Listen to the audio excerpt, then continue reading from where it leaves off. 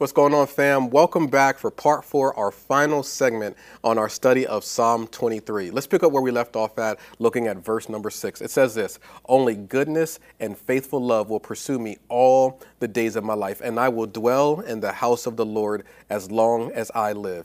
Remember, verse number 5 ends with a cup overflowing. That's really meant to create this imagery of a celebration. It's almost like a party.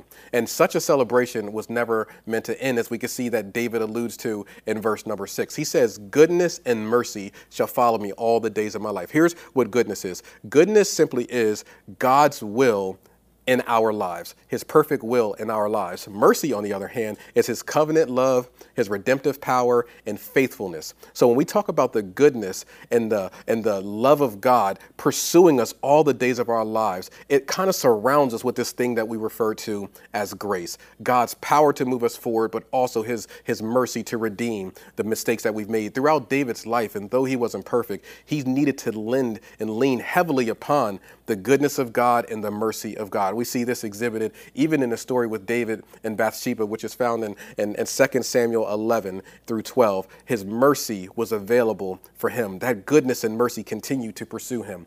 David ends this final statement with this promise: "I will dwell in the house of the Lord forever." Here, the house of the Lord is the tabernacle. It later becomes the temple in Jerusalem. But for us as Christians, it's us. Our bodies are the temple of the living God. And what it ultimately is saying, that we are going to live our lives in covenant relationship with God for all the days of our lives. And goodness and mercy is not only going to lead us, but is also going to pursue us. We are going to dwell in his house forever. And forever literally means no end. It means that there's no end to the time that we are going to spend with God. In the Hebraic mindset, eternity was not a time space, but it was actually just an endless day, just one continuous endless moment. Throughout Psalm 23, we have a revelation of God's provision and his protection. His purpose is to usher us into his house and to his presence forever. In order to do this, we have to rest. In order to do this, we have to experience salvation. In order to receive this, we have to allow the nurturing grace and power of God to feed us. He gives us his spirit. It quenches our thirst. He renews our steps. He renews our souls. And then he also orders our steps every single step of the way.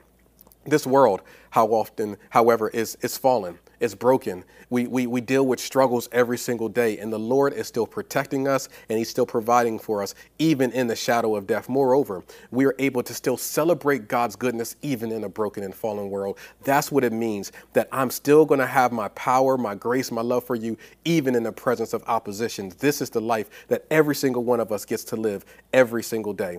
As Jesus was journeying to the cross, he makes this statement: "Father, I desire that they also whom you gave me may be here where I am, and behold my glory." This is John 17:24. "Because the Lord is my shepherd, I shall not want."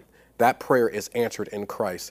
Ultimately, what we see is that Jesus is that great shepherd. He laid his life down for us. And what laying his life down meant, quite literally, is a shepherd would lay down at the door of the sheep pen so that any predator that was trying to come in would have to go through the shepherd first. Imagine that for a moment, that our Lord, that our shepherd laid his life down, knowing that any enemy that wants to get to us has to first go through him. We should be encouraged in that, friends, knowing that the Lord, that Yahweh, that I am, the God who's our provider, the God who is our redeemer, the God who is our grace, all of these things are encapsulated in Jesus. He lays his life down so that we can have a seat at his table.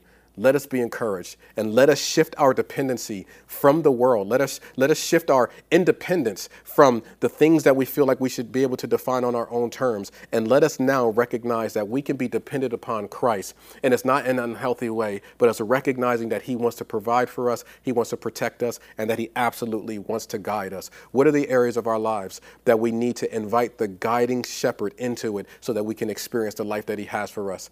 Let me pray for us. Lord, I thank you that you are our shepherd, and we want for nothing as a result of that. We can experience rest and salvation because of what you've done on the cross. We can be restored because of what you've done on the cross, that even in the midst of darkness, we can experience light that is found in your presence, Father, and that your anointing that's on our lives, Father, it can flow on us and through us, and others can experience it as well. So, Lord, I pray that as we examine this passage of Scripture and what it means for us, that we can walk in the fullness of recognizing that you are our shepherd and we are your sheep. In Jesus' name, amen.